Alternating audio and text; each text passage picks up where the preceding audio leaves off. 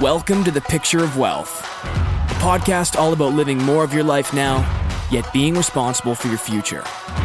Lifestyle experimenter, wealth scientist, and financial coach Dustin Service shares life hacks, wealth tips, and interviews successful entrepreneurs on how they're thriving in happiness, purpose, and prosperity. Mini-series number 3 deals with risk management and all the things that are, what we would call gaps or, what if in a financial plan. This is the next layer up. This would be your, we laid down the foundation with the lifestyle design with the goals and the BAM and dashboard. Then we added, the foundation walls being the personal health, leisure spending, and solid relationships. And now we're sort of getting on to, some of the walls of the structure. And that is, the risk management. If you've got your risks managed in your financial plan, it gives you an ability to take more risk when you see an opportunity that comes up. If you don't have your risks managed, it becomes another decision point in investing, whether it's real estate, in stocks, anything. Any decision that's financial usually takes a lot of bandwidth. Usually couples got to talk about things, and finding the right time to talk about money issues is not always easy. From the time you wake up, if you've got young kids like I do, it's busy. Then come home, it's busy. Then you got dinner, bath, bedtime, that's busy. Then it's 8 o'clock. And when do you have the time? When's the perfect time to talk about money decisions? If you've got your risks not managed, that's another thing to think about. Well, if you've got it managed properly. Now, if you think of risk from the point of what if I die? What if I got injured? What if I got sick? That's what I'm talking about today. If you pass away, how does that leave your family? Easy solution, life insurance. Okay. And what if I was injured or ill? Does my savings cover our family or cover our BAM for a long time? If it does, great. If it doesn't, or if you carry a lot of debt and those debt payments would still exist if you were unable to work and generate income, then critical illness and disability insurance can be a great solution to filling in that. Health and dental insurance, if you're a young couple and don't have much in the way of health ailments, then you could probably get away without it. If you've got it through your group benefit provider, then use it at work. It's there, you pay for it, somebody pays for it, and a lot of group benefits don't get used. Having a will, one of the most understated things. We know that in Canada or in the Okanagan, nearly 80% of people don't have a will.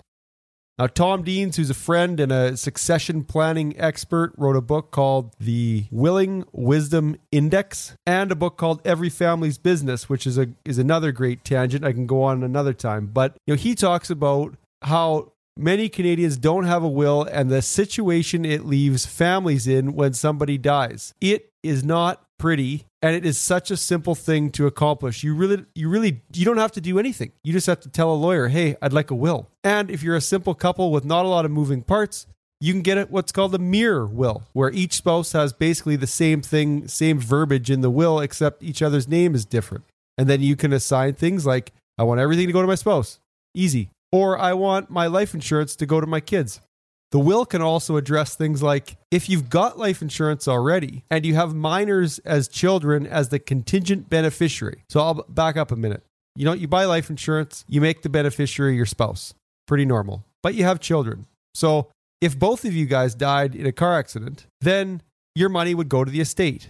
Well, that's not really tax effective. So when you buy life insurance, you put each other. You put, each spouse, primary beneficiary. Contingent beneficiary, you put your children. If those children are minors, then you've got to put what's called a trustee. So you pick, uncle or aunt, so-and-so, or a parent. And if you both died, the money goes to the kids, but until they're 18, the trustee has to hold it. Well, without a will, that money is going to go to the trustee and it's going to sit in a bank account until the kids are 18, upon which they get all of it. So if you think about, maybe the trustee is also the guardian of your kids, or the godparent should you pass away. That trustee cannot access the money before the kids are 18. In your will, you can do something called a life insurance declaration trust. What this is basically verbiage outlining that should you die and should the money go to the contingent beneficiaries, being the kids, this person, the trustee, is allowed to encroach or allowed to get the life insurance benefit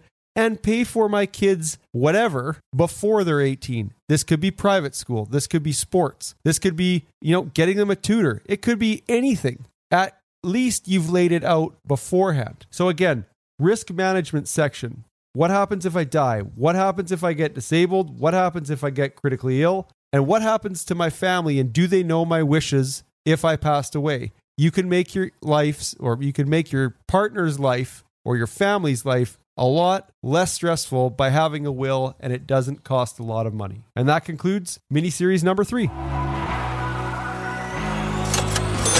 If you found this episode valuable, share it with a friend.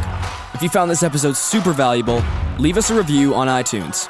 It will help us continue to bring you top quality content. For more information on anything discussed on this show, visit www.servicewealth.com. That's service spelled SERVISS. Any investment topics covered on the show are not investment recommendations, and you should seek professional advice before making any investment decisions.